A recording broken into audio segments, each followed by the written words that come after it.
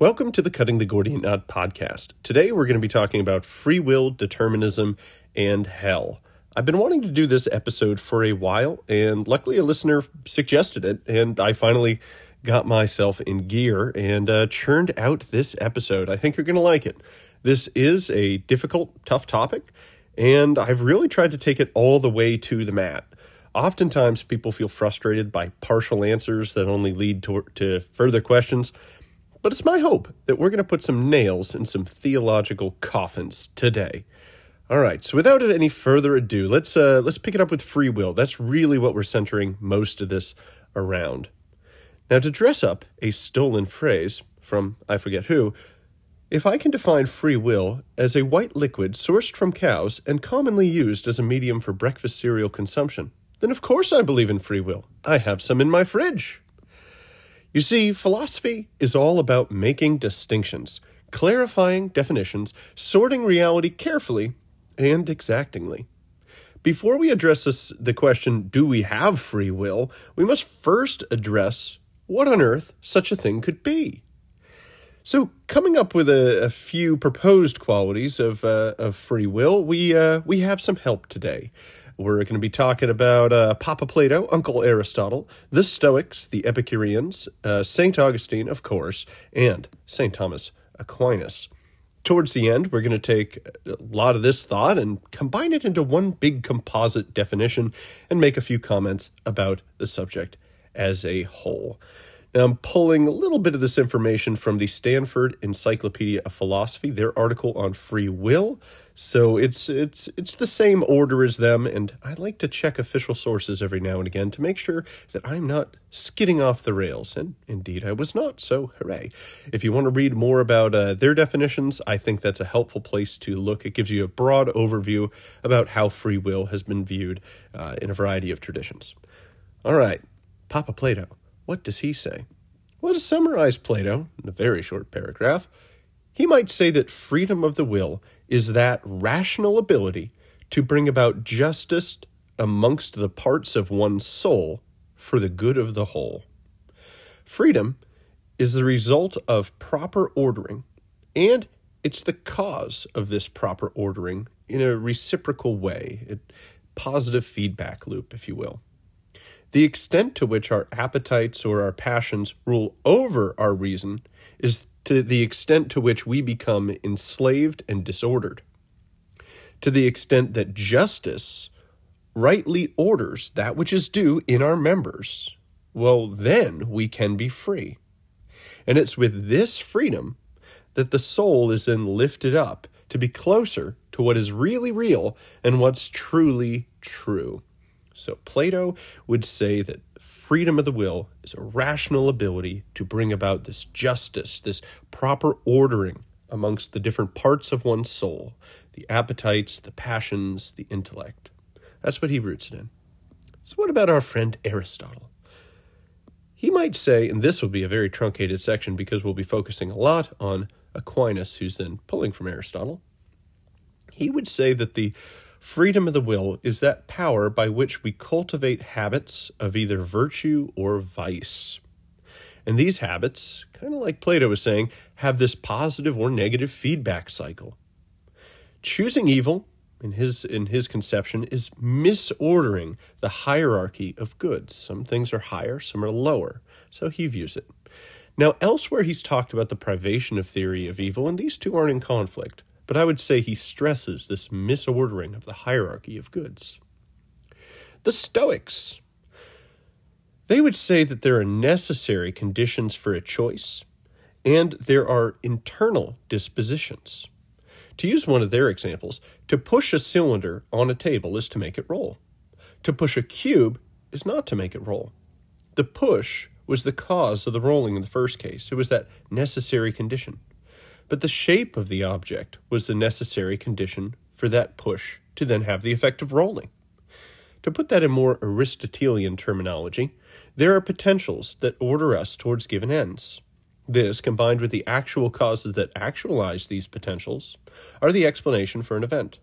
A choice event, for the Stoics, would be included in such a thing. Many in the Stoic school were compatibilists, believing in a type of determinism and free will.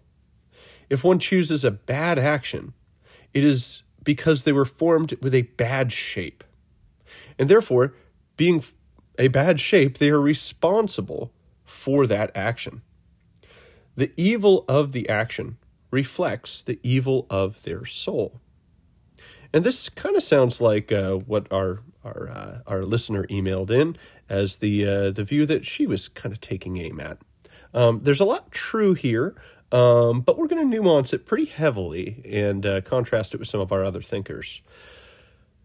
The compatibilist idea that there can be determinism and free will is a Catholic idea. There's lots of compatibilists. And there's also what's called libertarian free will theorists, which stress the freedom of the will in a way which is detached from a strict determined group of causes. We're going to do, I don't even know what camp it is. I'd say we have a type of compatibilism that we'll be pushing, but you'll have to find out exactly what we say by continuing to listen. Next, we have the Epicureans / modern materialists, because, well, there's just nothing new under the sun, so I'm lumping these guys together. They would say that everything is made of atoms. Whatever a soul is, yeah, that's made of atoms too, whatever you want to call it. That these atoms are governed by laws. Now, both modern materialists and the Epicureans said that although there is a general governing by laws, there's what the Epicureans would call a swerve that can happen. There's this randomness that can just be built into very fundamental parts of reality, the swerve. Now today we might call this quantum indeterminacy, that, something's acting as a wave function, or we have a random ejection of an alpha particle from a decaying atom. Now, many in this camp, if they support free will, would like to root free will in this type of material indeterminacy. And they would find something like this quantum indeterminacy as proof that free will could exist. Now, we're not huge fans of this particular school of thought, but we should include them because I think that's what most people think of when they think of free will. They think, I get it, there's a group of causes, and then there's the swerve. There's this weird indeterminate thing. There's this injection of randomness into an otherwise ordered whole. That's not what we mean by free will. That will be illuminated later. But what does St. Augustine have to say? Well, a lot. As usual, he is the purveyor of much Catholic doctrine that will be attributed to other people. Many in the Thomist tradition think that Thomas Aquinas was far more original than he really was, when actually he was normally just quoting Augustine. But, all right, what did he say? Well, he said a lot about the evil will, giving a psychological analysis to it in the Confessions. In his famous pear tree incident, which I can never read past, nor can I ever finish the Confessions because of the pear tree incident, it just drags on. Anyways, in this pear tree incident, he takes something which seems comparatively mild, this stealing of a pear.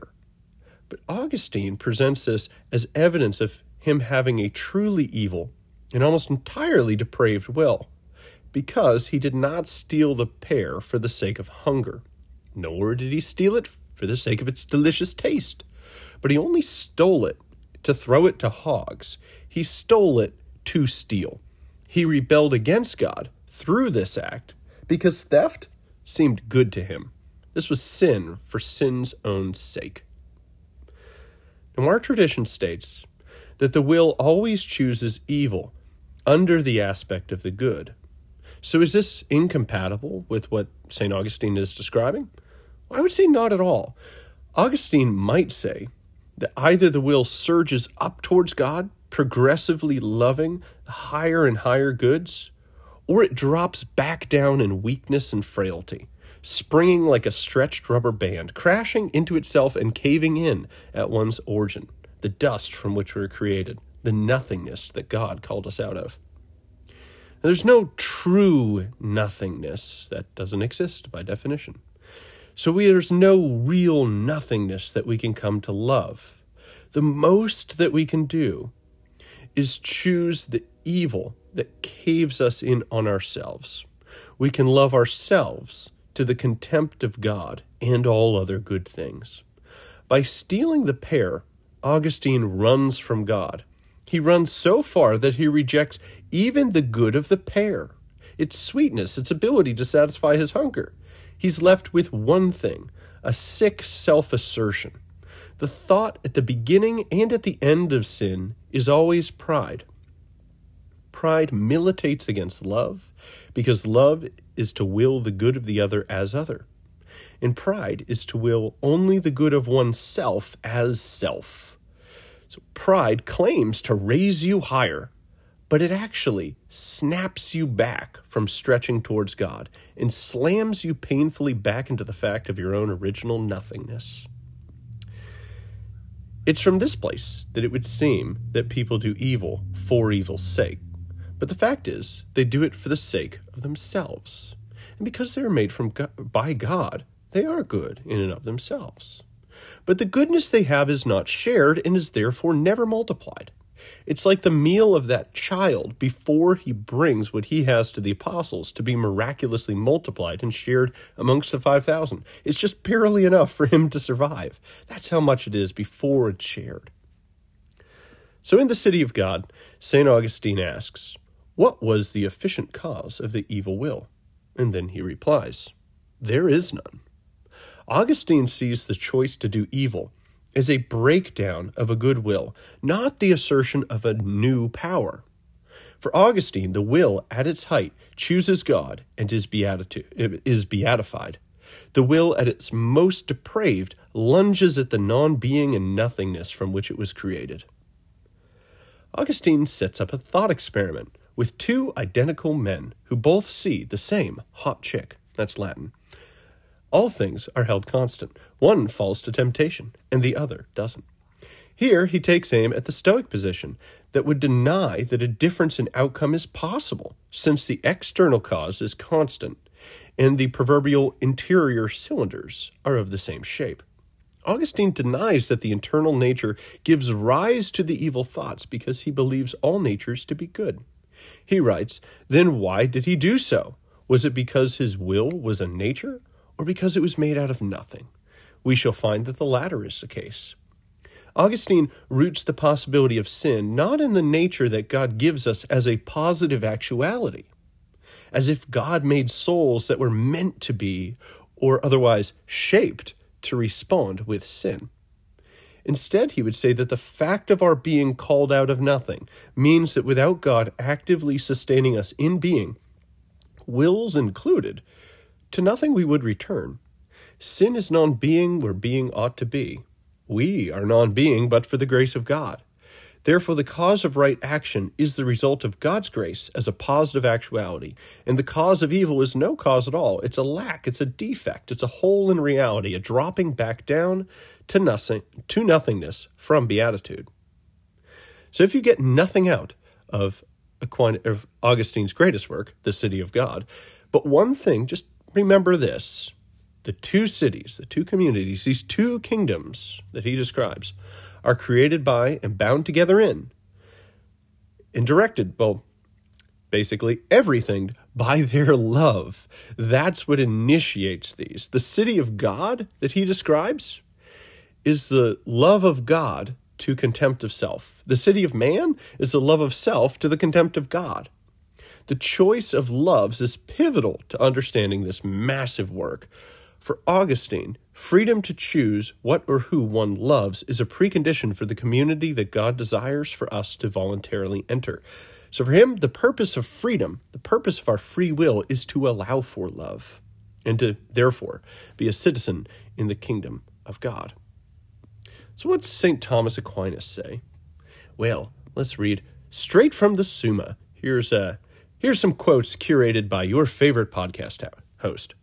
No, not Trent Horn, me. All right, anyways. Man has free will. Otherwise, counsels, exhortations, commands, prohibitions, rewards, and punishments would be in vain. In order to make this evident, we must observe that some things act without judgment, as a stone moves downwards, and in like manner all things which lack knowledge. And some act with judgment, but not a free judgment, as brute animals.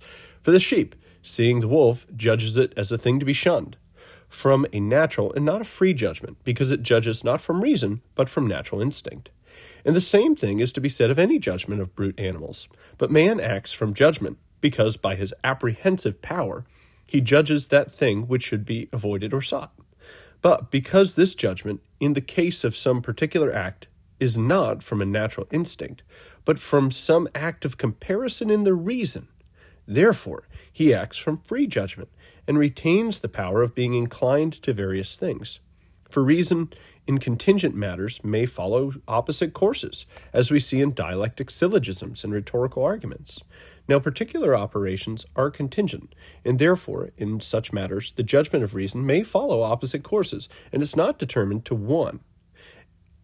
And for as much as man is rational, it is necessary that man has a free will. So 3 categories here are present.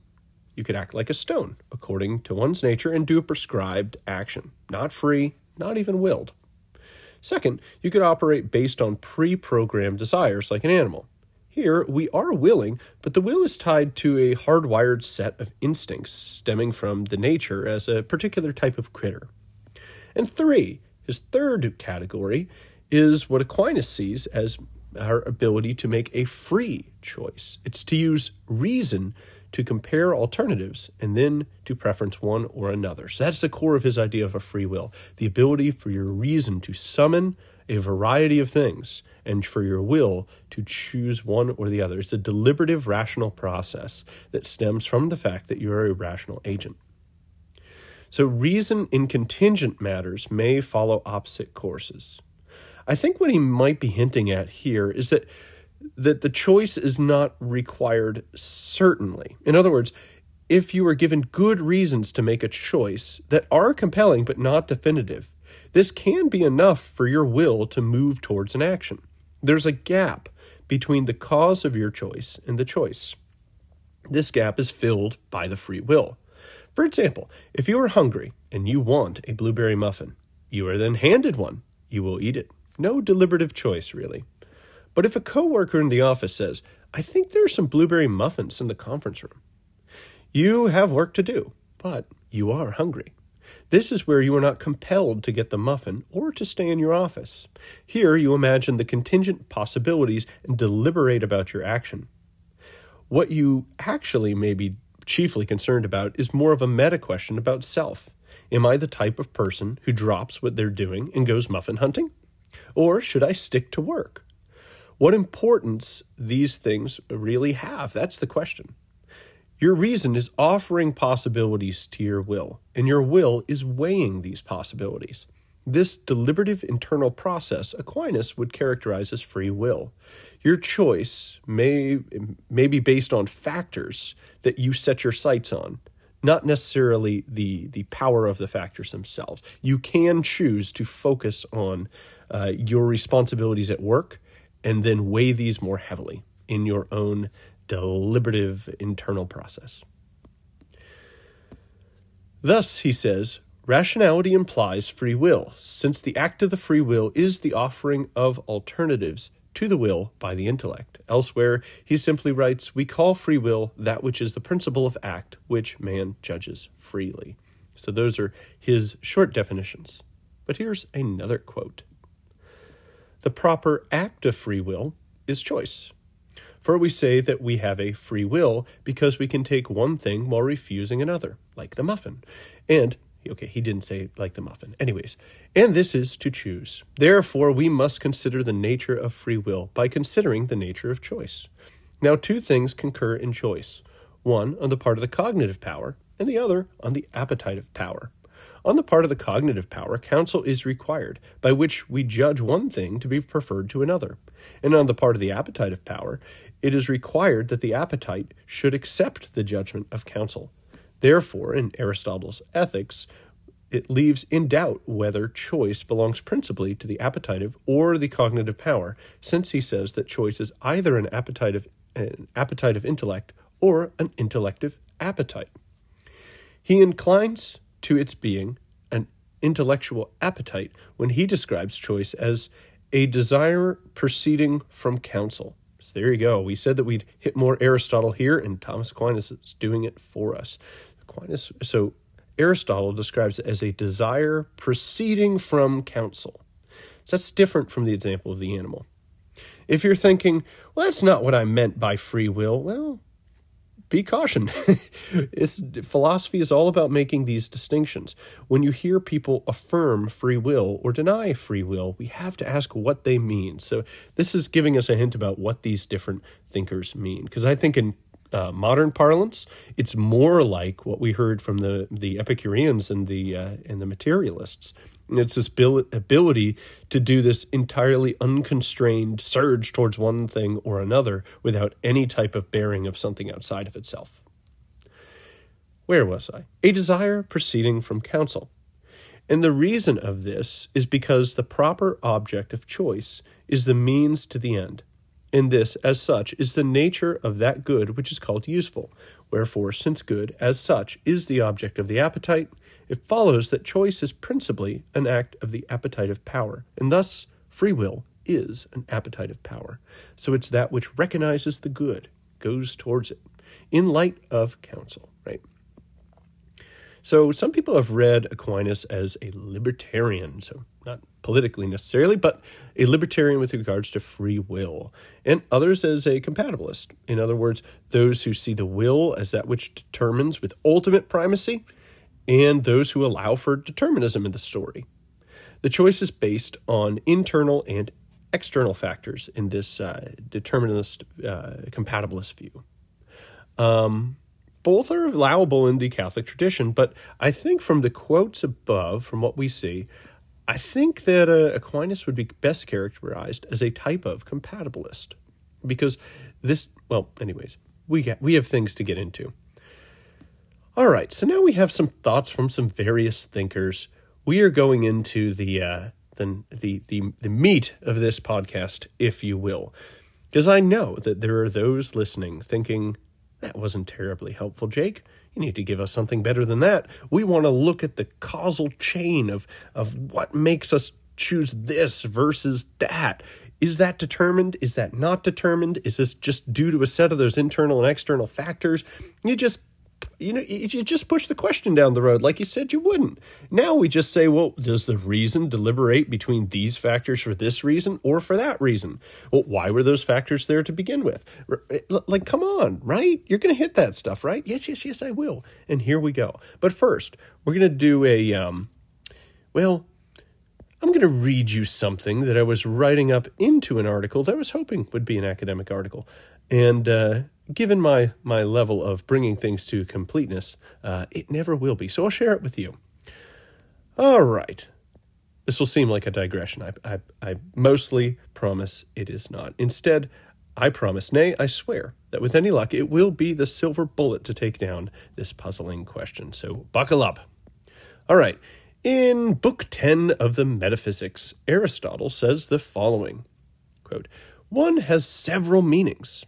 The things that are directly and of their own nature and not accidentally called one may be summarized under 4 heads, though the word is used in even more senses. Remember, the word is one. 1. There is the continuous, either in general or especially that which is continuous by nature, and not by contact, nor by being together. And of these, that has more unity and is prior, whose movement is more indivisible and simpler. 2. That which is whole and has a certain shape and form is one in a still higher degree, and especially if a thing of this sort, by nature and not by force, like the things which are unified by glue and nails or tied together, i.e., if it has in itself the cause of its continuity. A thing of this sort, because its movement is one and indivisible in place and time, so that evidently, if a thing has by nature a principle of movement, that is, of the first kind, like local movement, and the first in that kind, like, say, a circular movement, this is in the primary sense one extended thing. Some things, then, are one in this way, qua, continuous. Oh, goodness. I actually made a solemn vow to never use the word qua in philosophy because it just means as, and it's just a pretentious way to say as. You hear philosophers do that all the time. Being, qua, being. More than once in conversation, when somebody said qua, I raise my hands like a duck and I start shouting, qua, qua, qua. It's quite effective, quite ridiculous. Anyways, I apologize for using qua. Are one in this way as continuous or whole, and the other things that are one as those whose definition is one. Of this sort are the things the thought of which is one, the thought of which is indivisible. And it is indivisible if the thing is indivisible in kind or in number. All right, that's really the definition I want you guys to keep in your noggins. But let's read his third also. This is the third way of being one. In number, then, the individual is indivisible. And number 4, in kind, that which is intelligibility. And in knowledge is indivisible. So that which causes substances to be one must be one in the primary sense. Okay, remember number 4 also.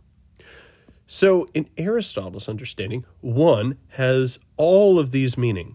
The naturally continuous and the whole, the individual and the universal are all included and can be characterized as one. And some are one in regards to their movement, either local or simple. Is that the other one? Yes, local or simple. And in other ways, something which has a thought or a definition can be one because it's individual. It's indivisible. It can't be broken down further.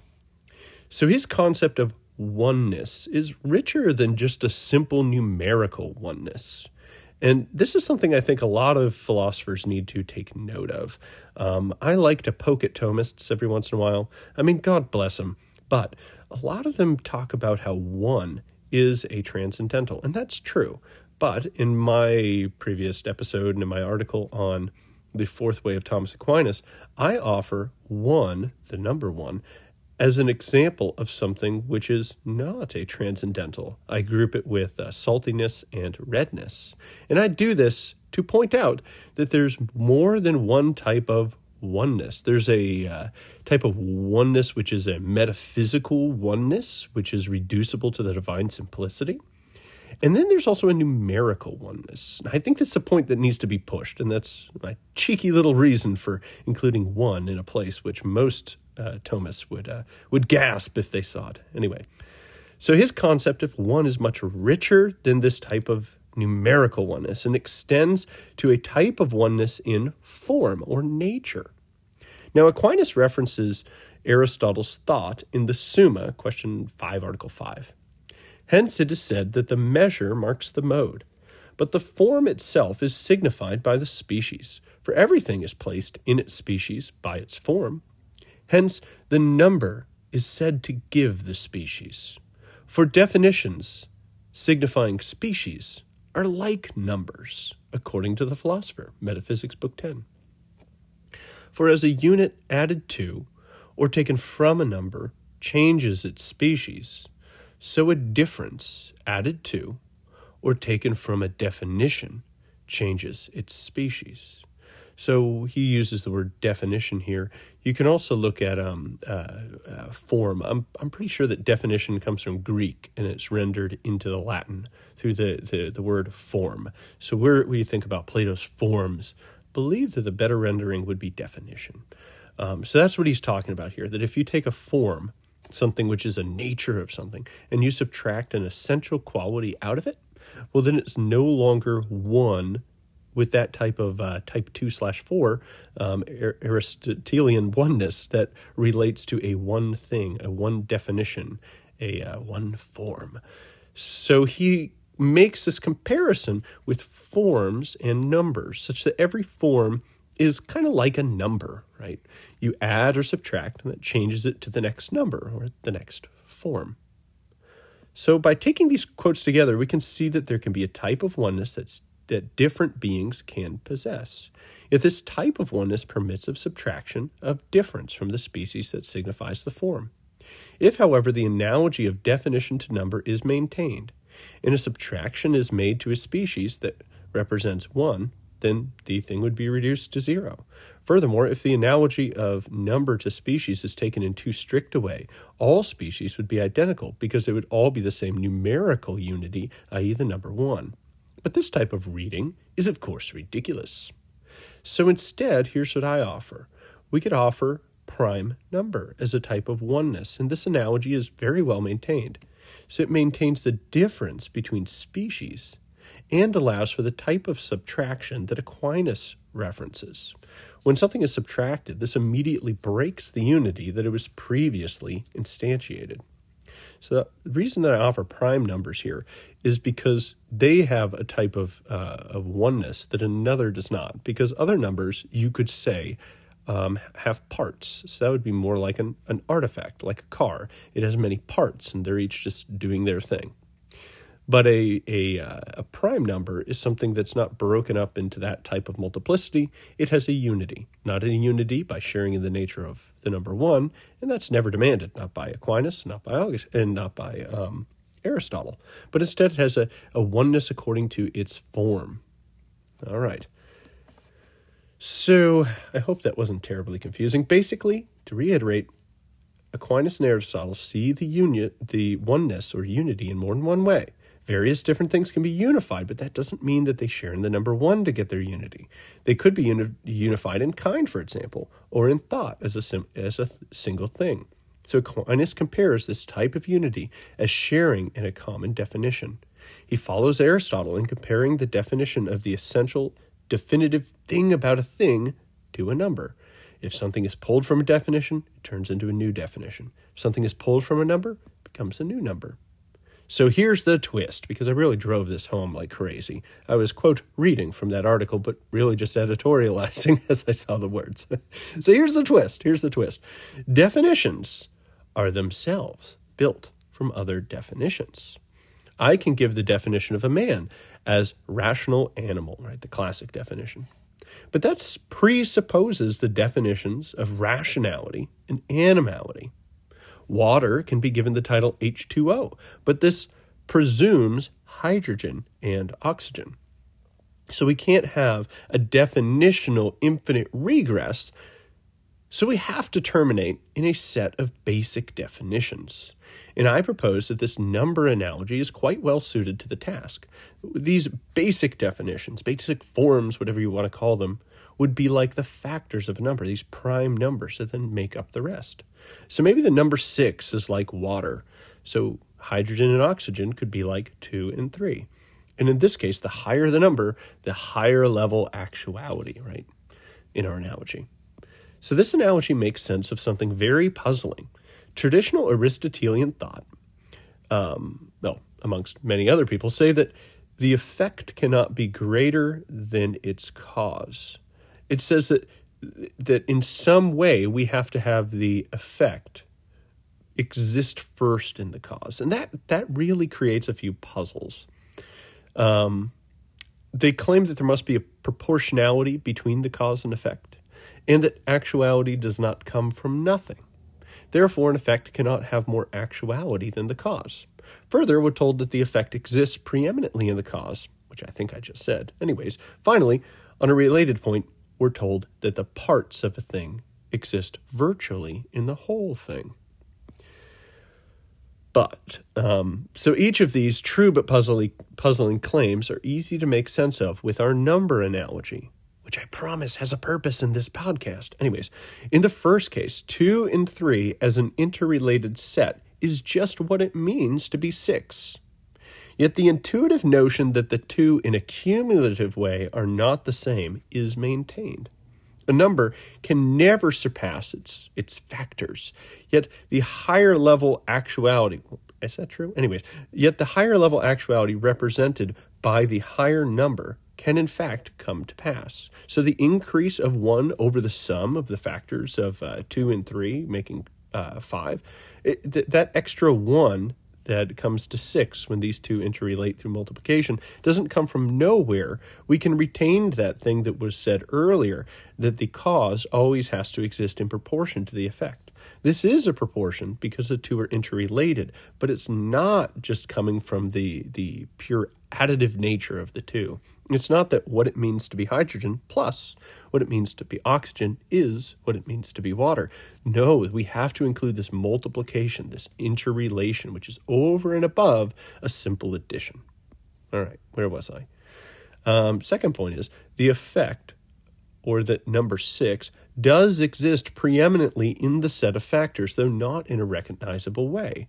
It's kind of like a cake exists in its ingredients, but not in a recognizable way. So we can retain this other Thomistic notion that the effect exists preeminently in its cause. It does, right? 6 exists in the set of factors. That's true. And finally, the factors of a number do exist inside of the number, but in a virtual way. And they can be pulled out, just like water, we can pull out hydrogen and oxygen. Further, parts in this case have a relation of generation, which we're told parts have, one that is not in conflict with its existence in a state of potential. Now, this latter point can cause trouble in Aristotelian metaphysics, where it seems to be a contradiction to say that the whole is dependent on its parts, yet potential things can't actualize anything, and the parts, according to Thomistic metaphysics, only exist potentially. But with this analogy in this mathematical relation where the factors of the numbers are its parts and exist virtually, we have a clearer idea of the internal consistency of this view. So I think it helps to shed some light there. So with our prime number and relation multiplication analogy in place, what would a human will be like? Well, I would suggest that it would be a very high number. After all, it has a significant level of actuality. I would say that it's not prime necessarily, since the will comes about through these types of interrelations. It's analogous to multiplication. As the Stoics told us, the choice is the interrelation of the external and the internal world. As Plato told us, it involves the interrelation of our constituent parts in a proper order.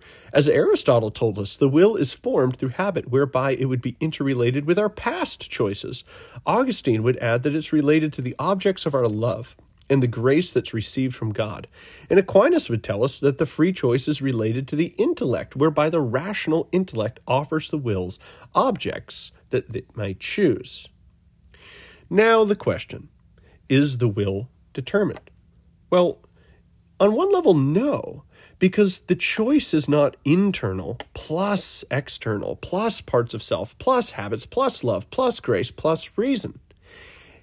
It does, in fact, exceed the mere sum of the factors bringing it about. It has a positive actuality past what the parts would add to. So in this respect, the libertarians are correct when they claim that there is something past these factors, a new actuality of choice. Aquinas uses the terms calling the will an actuality, and it is. And like other actualities, it rises out of the dense interrelation of natures, the natures of its constituent factors. But this new actuality is not coming from nowhere, right? It comes from the interrelation of the factors, like in multiplication. Note, what makes these to be a set, what makes these factors to be a set, the cause of the factors having a whole is the whole. The cause of the factor's setness is the number. The cause of the parts of our body being unified is the soul. Likewise, the cause of the factors of our choices is our free will. Not that our wills bring about the exterior or interior causes, but rather the principle of unity, the whole. The whole is the principle of unity, is what brings them to bear on the set of interior factors in this free will, right? So there is an ontological primacy, a firstness in being to the parts of the whole. Yet in regards to unity or oneness, and as we have seen, the arrival of the higher actuality of power allowing for the unique action of the will, the whole is primary. To put that back in math terms, 2 and 3 have a primacy in regards to the generation of the number 6. But 6, as such, has a primacy in that it defines the grouping of the factors as 2 and 3, being the cause of their unity. These could have been and are the factors of other numbers when grouped with other numbers like 2, 3, and 5 when unified by the number 30. So there must be something which causes 2 and 3 or any other grouping of factors to be just that, a grouping of factors. And that thing which binds these things together is the whole. It would be that number which is generated by these things. So here we go. We have this ontological primacy whereby we have the parts bring about the whole, and yet we have this primacy of unity whereby the whole is the cause of the unity amongst its parts. All right, so you might be thinking that, well, 6 is just determined by 2 and 3. Nope, only when brought into composition. And minds do this. This fits with Aquinas on the role of the mind vis-a-vis the will, right? He said that it groups different factors and brings them to the will. We believe, and you can look at Thomas Aquinas' second way, for example, that things need a cause for their composition. Anything composed by nature must be caused. I think Pat Flynn has some stuff on this if you want to, bother him about that. But in any case, without going into a huge defense of that, the only thing that could stop a regress of composition is something which is itself not composed. And traditionally we see the rational intellect as something which is simple. Not simple with respect to act existence like God is. He's ultimately simple. But simple in a more limited way. One, or unified in a way that's other than the oneness or total unity of God. So something like a mind can stop this type of regress. Minds can indeed bring things into composition, like ideas or sets of reasons or sets of dispositions. It can bring things into composition without itself being composed. We have a mind. And remember, Aquinas sees our having a rational intellect as implying that we have a will. We have something which can group these different factors that together as just kind of bleeding out into the fact that we have something that weighs these, that determines these. It's kind of like saying if we have a cause of 2 and 3 being grouped together in an interrelated set, it just is what it means to be 6. All right, so for my compatibilist friends, you can maintain that choice flows from us and that we are determined by what creates us. What you can't do is to deny the actuality that truly exists over and above our parts, or deny the multiplication of the factors, if you will. Making that move is to embrace reductionism. Determinism is not off the table. The factors which bring about the number, that's a real feature of reality, just like 2 and 3 bring about 6. Yet, one must have a metaphysics in place that explains the ability for one set versus another set to be brought into a whole without creating an infinite regress problem. And this classic one-in-the-many problem, in this case, I think it's solved by the rational intellect, which brings these things into composition.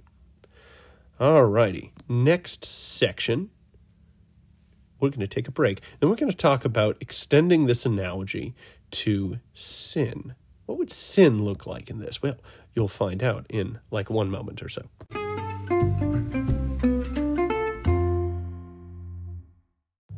Okay, so what would sin be in this analogy? Well, we know that sin is non-being where being ought to be. That's the standard privation theory of evil, after all. So what would it mean for us to have a privation, for us to have a lack of actuality where it ought to be, for us to have something parasitic on the good in this analogy? Well, here's what I would suggest. We couldn't really have a zero or a total non-being because there's no positive actuality there. It would instead be like fractions or decibels. It'd be a whole number, yeah, but it'd be broken. It'd be reduced in its perfection. So now, what happens when these new evil factors come into being?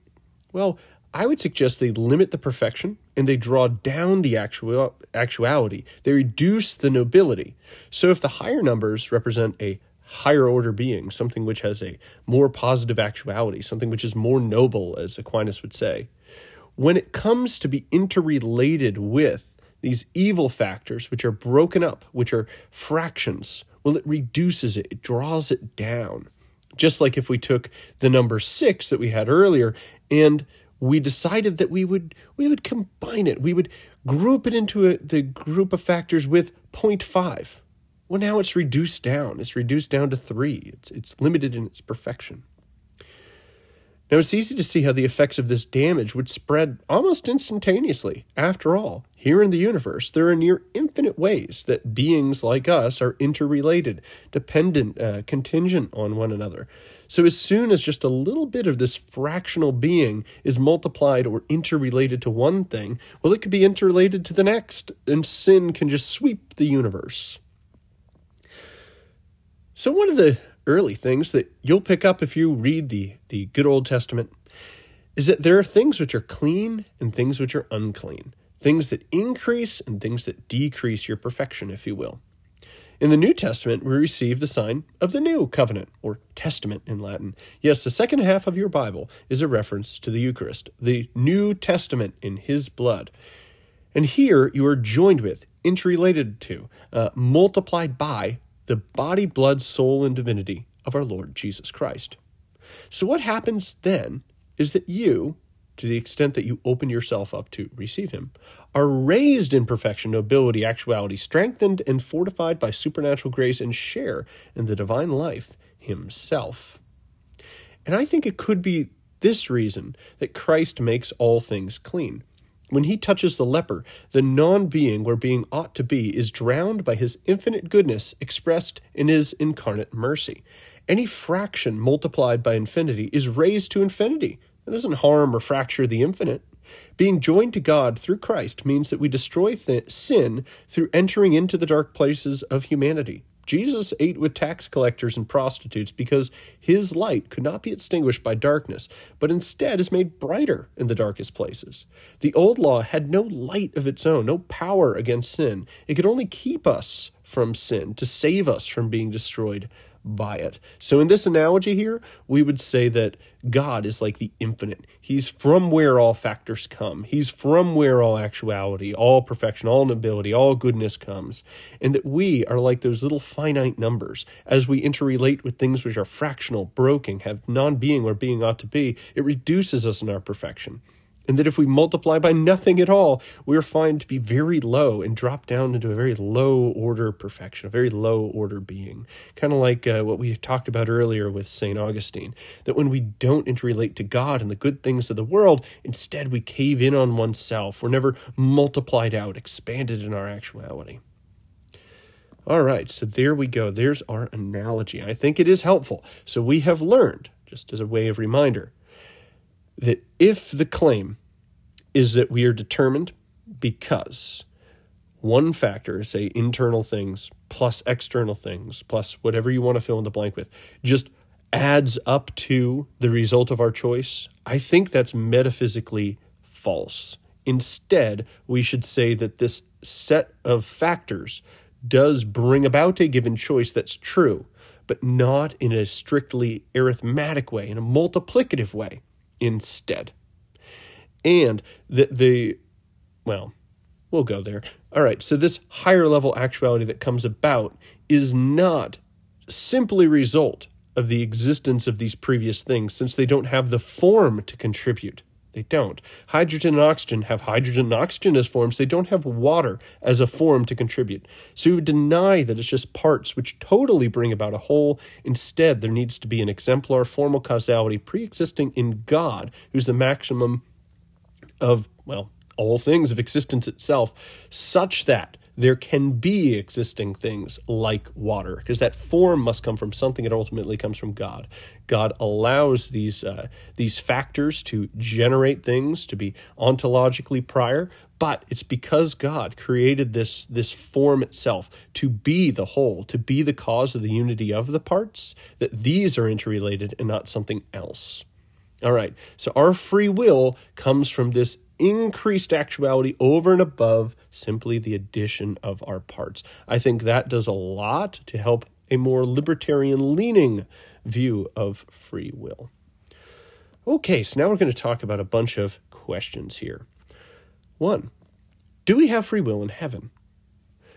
Well, yes, our rational intellects are fully fortified with the help of supernatural grace by virtue of our union with God.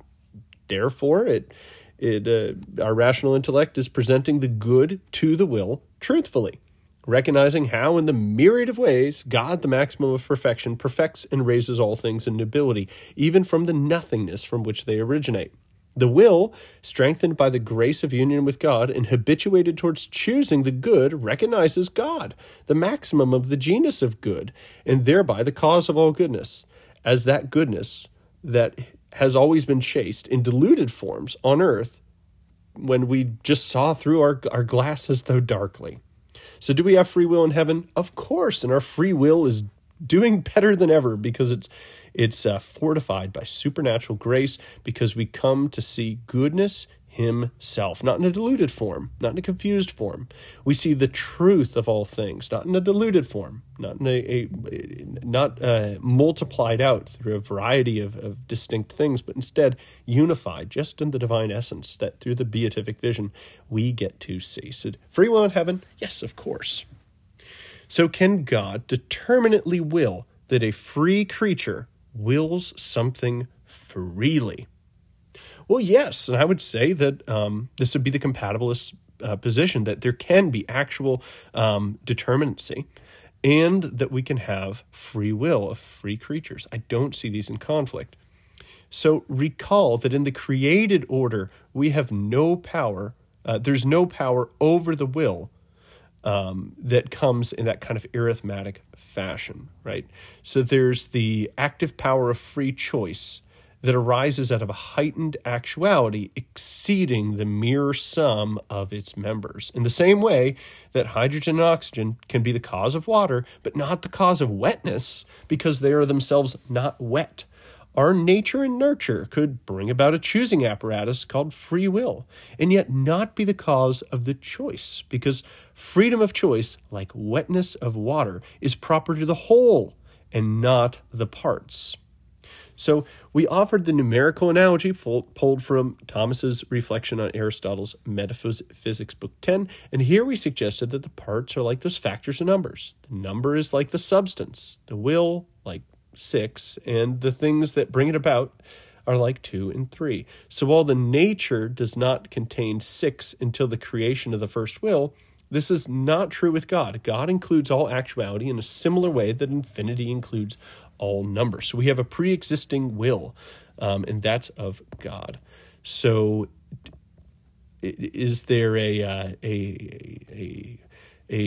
cause in the universe of our will choosing one thing or the next in a determinate way? No, I don't think not in the universe, no. Is there a cause ultimately rooted in the will of God? Yes, that's the cause of our free will, because God willed it to be. All righty. So in the fourth way of Thomas Aquinas, the best way, as my listeners know, of course, we see that God is the cause of nobility, and we've been referencing that in a variety of ways. So nobility is related to the level of actuality of a subject. God is therefore the cause of a will reaching a higher level actuality than its parts. It's God that makes that to be over and above. Not only is God supplying all actuality, making choice and all other powers possible, but it's he who arranged the order of the universe to cause the interrelation of all things that he lent existence to and granted natures to. To summarize that summary, God determines all things through creating natures or forms, lending existence to things, and ordering the universe. Therefore, God can create free creatures who meet with the earlier criteria of freedom and choose something with an absolute determinacy from God's perspective. So, does God therefore cause or determine our evil choices? Well, Augustine has already told us no. But God is the cause of these finite wills. Because they are finite, they by definition are lacking in perfection. Lacking in perfection with regards to their ability to choose means that by definition they can fail. This does not make our wills evil, but it does make our wills fallible. just the fact that we're not God. We are not the infinite goodness himself. So could God have used his infinite power to make a person with an infinitely perfect will and intellect that can omnisciently grasp the goodness of God and present it to that infinitely perfect will? No, he can't create that, because that type of action would not be creation at all, but it'd be better described as begetting. So when God the Father does that, in essence, whereby he witnesses himself, the good himself, with his omniscience, he makes a perfect image of himself with his omnipotent intellect. When he does those types of things, well, then at that point, it's not a creation of another being at all. It's a begetting of the second person of the Trinity, who does have will, who does have intellect, and points that always back towards his Father, just like his Father first, or primarily rather, pointed it towards him. So if we're asking, why didn't God do all that he possibly could with his infinity to bring about a will, an intellect, which was as perfect as he was? Well, he did, and it's called Jesus, so he did that too. The question should be, well, would it be worth it for him to bring about a finite will of some type of creature? Well, I'd say yes. My favorite answer to why did God create man is simply because he thought we might like it. All right. So why can't we be somehow attached to or part of that that infinite act of willing the infinite good for another that God the Father does through all eternity? Well, we can be. Like, welcome to Christianity. The whole point is that evil had its place in bringing about greater goods, but in the end, the finite is drawn into the infinite, the fallible into the infallible. Our wills mirror and match God. That's the intent. Just like Christ's human will did. His human will was fully fortified by and infused with supernatural life, and that gives us a glimpse of what our beatitude would entail. That's what we're praying for when we say, in the words of our Lord, your kingdom come, your will be done on earth as it is in heaven. So God can supernaturally fortify a will to whatever extent he pleases, yet he has good reasons to not do this to a maximum degree for all creatures. This leads us to, well, why does evil exist? And in short, because the existence of evil brings about greater goods. That's the classic answer. And note that the point of the universe is not to generate good like a machine, but rather to reveal God. It's like a prism that breaks the pure white light of God into many colors. Allowing evil lets us see God in more facets and more colors. We know his heart because we see him as Savior. We know his mercy because we know ourselves as sinners. The cross was the revelation of God's self-emptying love for us.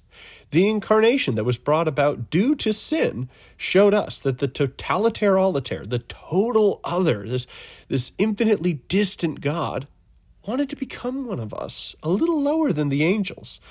He wanted to be born into a real human family. In the end, God brings about all the goods from a reality that includes evil, and through Christ's redemption, also brings about all the goods from a world that's free of sin. And I'll add, the neglected part is that in this remade, redeemed world, we also get the goods of a past that included sin and redemption. To illustrate that, think of the difference between growing up poor and becoming rich and being always rich. I would suggest it's better to grow up poor and become rich. And that's what God has done for us. He's allowed us to grow poor in sin so that we can become rich in Christ. Okay, so to attempt to answer whatever that question was once more, no, God does not create the evil of the will. Evil has no positive existence, no positive actuality. It's simply a misordering caused by that freely ordering of a free will. So evil is a foreseen consequence of creating creatures from nothing, and yet with the ability to love. So what's the point of free will? Well, just what I just said. It's the precondition for love. To love is to will the good of the other as other. It is an act of the will whereby the will turns from itself, turns from Augustine's caving in on oneself, and instead moves towards others. That's the point of us having a free will, to set the preconditions for love. All right, next question. How can we be free if God or anything else knows the future? This one's a common one, and I think this question gets too much attention. In short, there is no causal arrow from the knowledge of a mind to the will of another. To put it another way, one's temporal relation to other minds is in no way affecting the ontological status of their free will. Here's a thought experiment. You know what you did yesterday, but did that determine your choice? Well, no. A future knower of an action doesn't change the nature of the choosing agent. So why then would a past knower of a given action change the nature of the choosing agent? I think there's a false incompatibility between foreknowledge and freedom, because foreknowledge has no causal effect on the freedom of that creature. We believe that powers come from being a substance. If you are a substance that has free will stemming from your nature, then you would need to be blunted from using that freedom by some real cause. But yet, the existence of knowledge in some other person's intellect, well, that's not a cause that can blunt your effective free will. That knowledge comes from the fact of you. That knowledge is not moving towards you to change you. Now, in the case of God, God does know things into existence. But the tricky part here is, one of the things that he knows into your existence is your free will. All right, what is the unforgivable sin? This one comes up all the time. Not all these were questions from the listeners at all, but there are ones which have come up in many other times and places. So here's my short explanation. I think I did a whole episode on this at one point. The unforgivable sin is the flipping of the categories of good and evil so that right intention and right action can never align. So in the case of the Gospels, we have people attributing to Satan the works of God and God the works of Satan. That means that if they try to do good, well, their right intention can never be aligned with a right action, because they've taken actions which are good and called them evil, and evil and called good.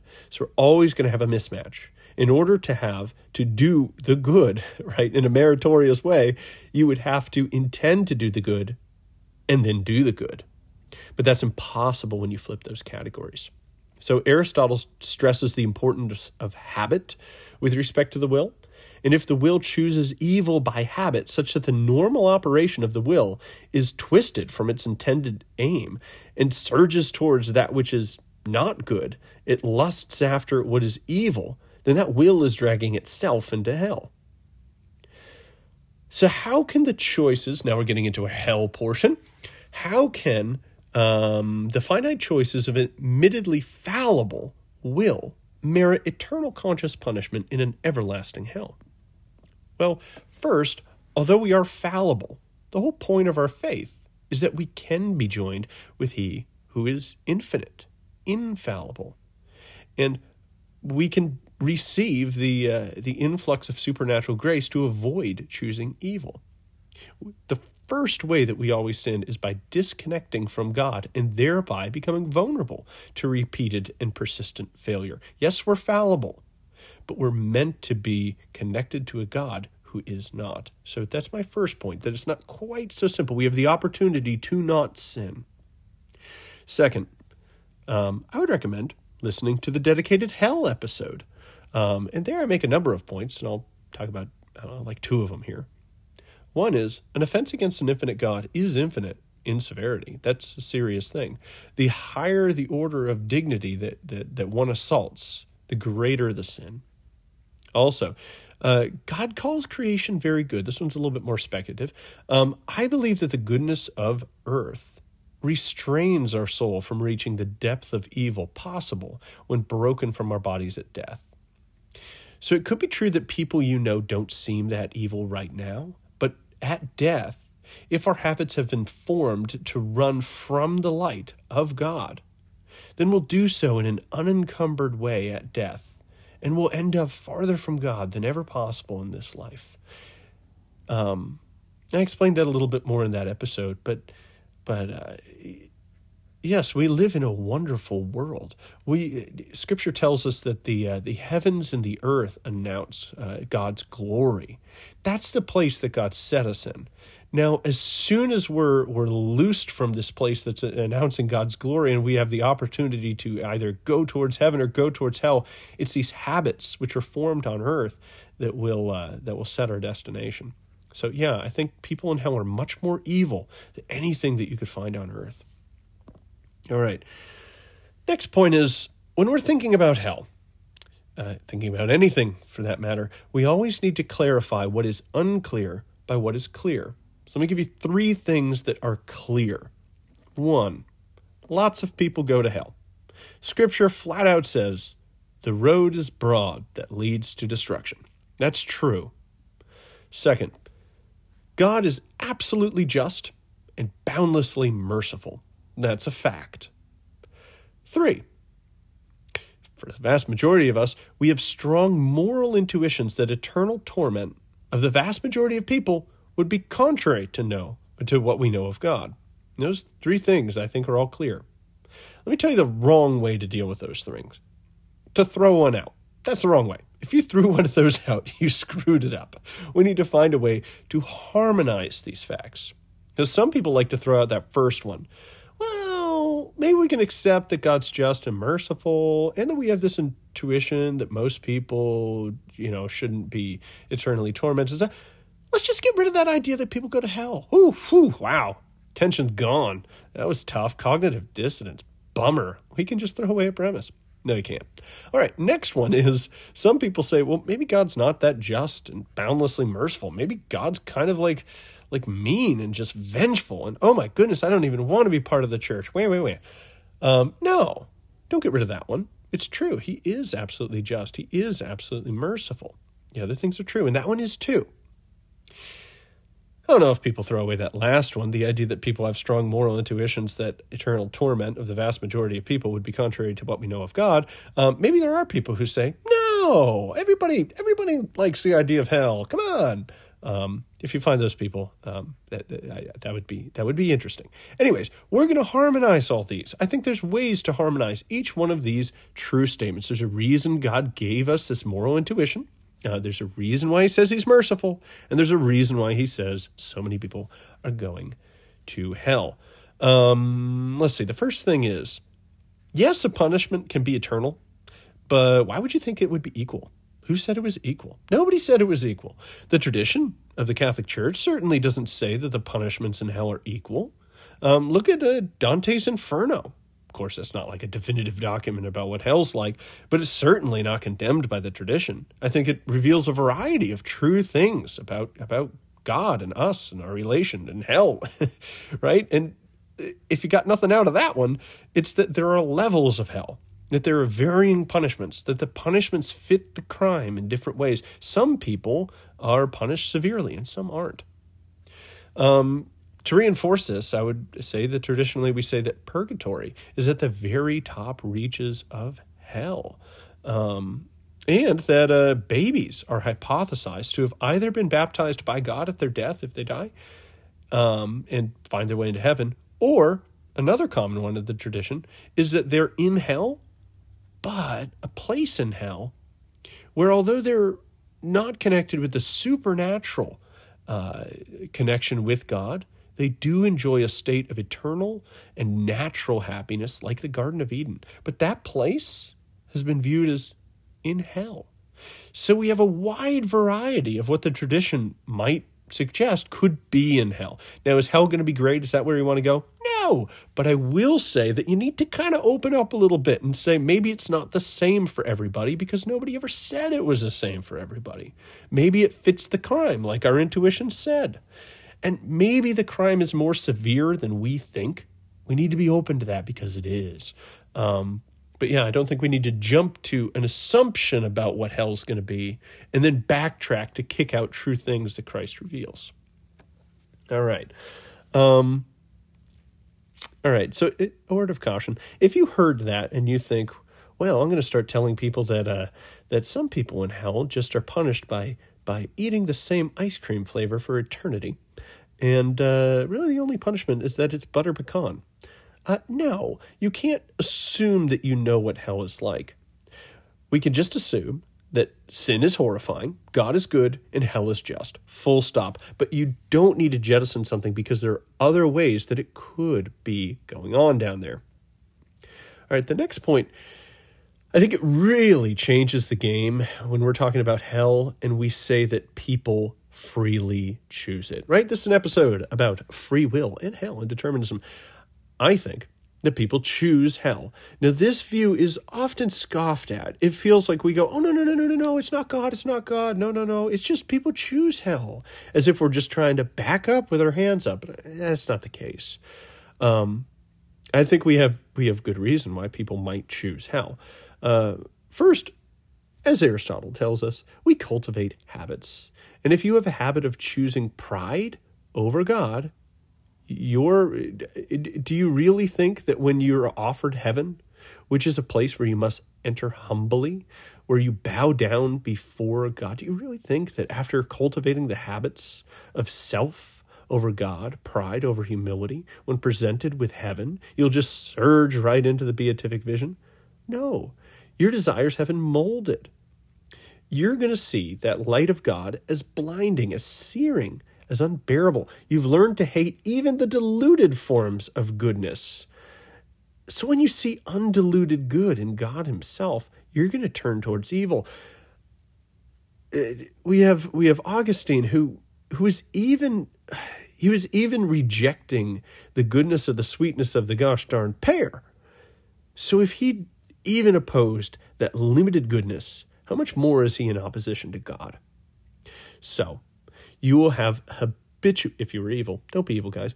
If you have habituated your intellective powers to prefer lies to truth, when you see God, the Logos, see the truth himself, your mind will scramble behind the walls of your lies that you have fenced yourself in this life, and it won't come out.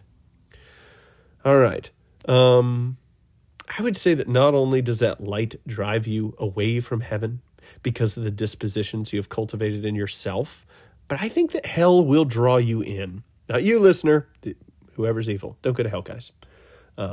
Anyways, moving on to some speculative theology. Here's how I think that hell could draw you in. Here's what I think hell could offer you as something, you could call it positive, as a way of enticing people in such that they choose hell actively, not just repelled by heaven, though I think they will be. I suspect, again, speculative theology here, but I have my support, that in hell, we will have the opportunity to punish each other. I think there will be other punishments too, but I think that Satan, at our death, will say, here in hell, you get the opportunity to get what's owed. People owe you a debt. People hurt you. You get to hurt them back. Isn't that cool? And look at this life. Have you ever met a couple that had an awful marriage? There are plenty of times that it's really only one of their fault and the other person is a victim. I'm not talking about those couples. I'm talking about the ones that you've met that seem to really deserve each other. They're in this cycle of just getting back at each other, of just punishing one another, of always calling to mind the other person's sin and seeking vengeance.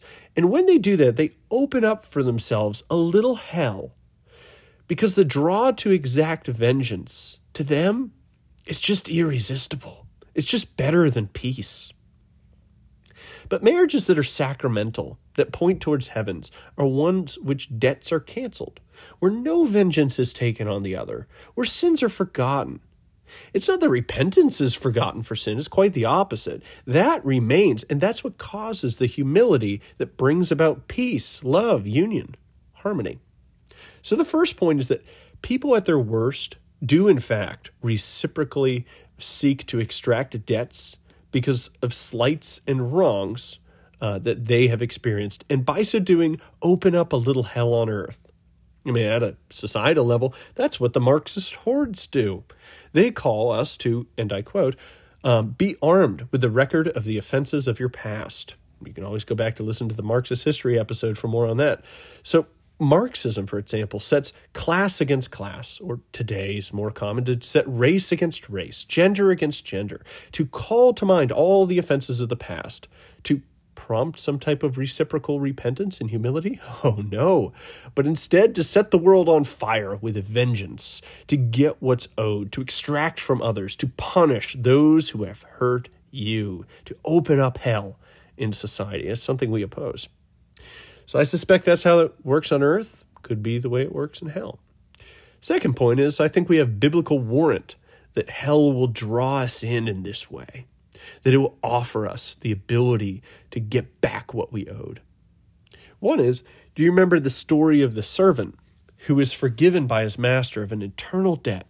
And on his way home, he sees somebody who owed him money, and he jumps on him and chokes him and says, "Give me back what I'm owed." Now, when the master finds out that he did this, well, he puts his debt back on. I think he throws him in prison, right? This guy goes to hell for that. So what's that tell us? It tells us that there's two choices. One, we can follow the road of extracting what is, truly, legitimately owed to us from others. But if we do that, the eternal debt of our sin against God comes back in force, which means we go to hell. So option one, extract, choke others, give me back what's owed, and go to hell. Or cancel those debts in mercy, like our master did for us, and go to heaven. Next, in the Beatitudes, in Matthew chapter 5, says that blessed are the poor in spirit. What does it mean to be poor in spirit? Well, I would suggest that if you had, let's say, 1,000 $1,000 loans, so if 1,000 people owed you $1,000, you're actually pretty rich. That's how banks get rich, right? They have many loans which are owed to them. So you're a millionaire. 1,000 people owe you $1,000. So this type of moral debt doesn't represent a material payment, right? It represents a spiritual debt, right? That's what we get forgiven by God, spiritual debts. So to be poor in spirit, I suggest, is to cancel everybody else's debt that you hold, which means you lose your net worth. If you cancel all 1,000 people's $1,000 debts, you've lost $1 million. You're poor. And if you still have things you owe others, now you're underwater. That's what we're called to do to enter the kingdom of heaven, that place of peace where people reciprocally forgive one another, and where God in turn forgives us. And thus, blessed are the poor in spirit, for theirs is the kingdom of heaven. Likewise, to operate in the heavenly way versus the hellish way means that we'll be persecuted for not getting our own, because we never get to do our own vengeance. Everybody only does vengeance on us because it's one way. We've given up our claim to choke out that other servant. So when people only try to extract from us and we can't do it likewise, well, then we're persecuted because of our righteousness. And what does the Beatitude say? Blessed are those who are persecuted because of righteousness, for theirs is the kingdom of heaven. It's the same blessing. Now, in the recent reading of the gospel from Luke chapter 12, I think, we have the example of the servant who is writing down debts in order to save himself, right? So I'll offer that as another biblical picture of these writing down of debts. And finally, in the Lord's Prayer, forgive us our debts as we forgive our debtors. It's a precondition for salvation. But I think that we can read that in the reverse way, that if we are, that we could keep all of our debtors. And I think that's what hell is.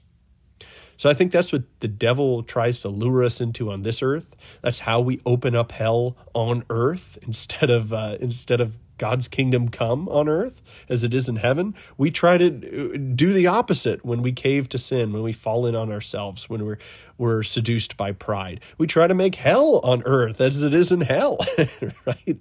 So there you go. That's a way that we can be drawn into hell. And I think that's a game changer. That means that we're using the intellect that we've habituated to lies, and we're presenting ourselves false things. We're presenting ourselves really just our own image and choosing ourselves again and again And when we do that, we choke out our fellow servants. We run from God. We flee from goodness. We put ourselves in a hell, which is not arbitrary, but is just.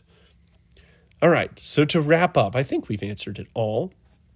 We're going to make that composite definition of free will so that nobody is confusing it for anything in their fridge, drawing from all of our friends from earlier and including some of the explanations from our long-winded discussion and remarks from before. All right, so here's what I propose.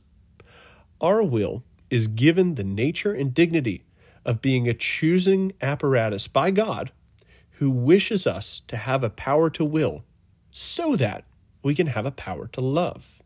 We must be free so that we can freely love. It works together with our intellect as the intellect presents to the will the things for its judgment. Plato would remind us that justice, ordering of this internal life, is such as of each power of our soul. Oh my goodness. If only I could read, dear listeners.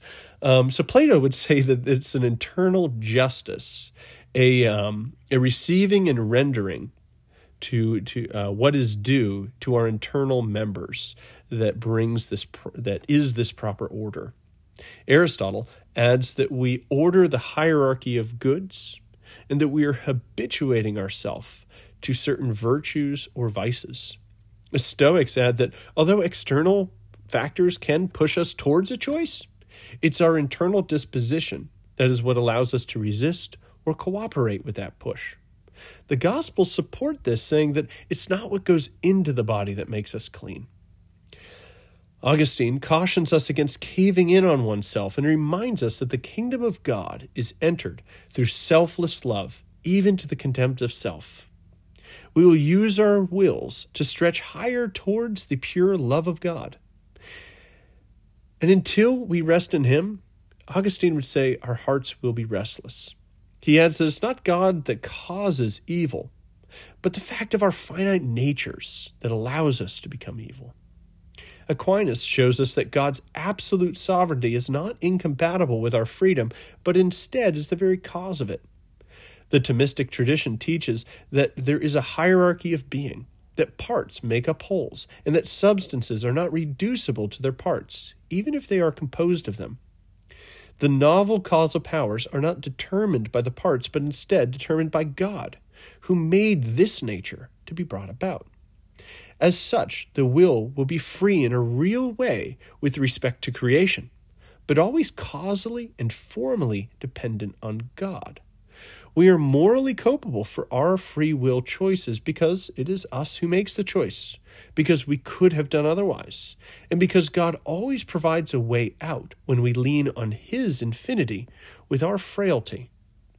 Hell becomes the object of our desire when we have habitually misordered goods, snapped from the good towards our own nothingness, and flipped the categories of good and evil, such that the intention and action can never be brought into right alignment.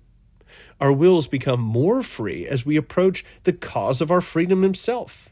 Grace elevates and perfects our nature, including our nature as free agents. Saying yes to God is the ultimate act of freedom, just like Mary did. And it's no coincidence that she's called full of grace. We know that the will is meant to cooperate in community. Thereby, the goodness that God gave us becomes a self-gift.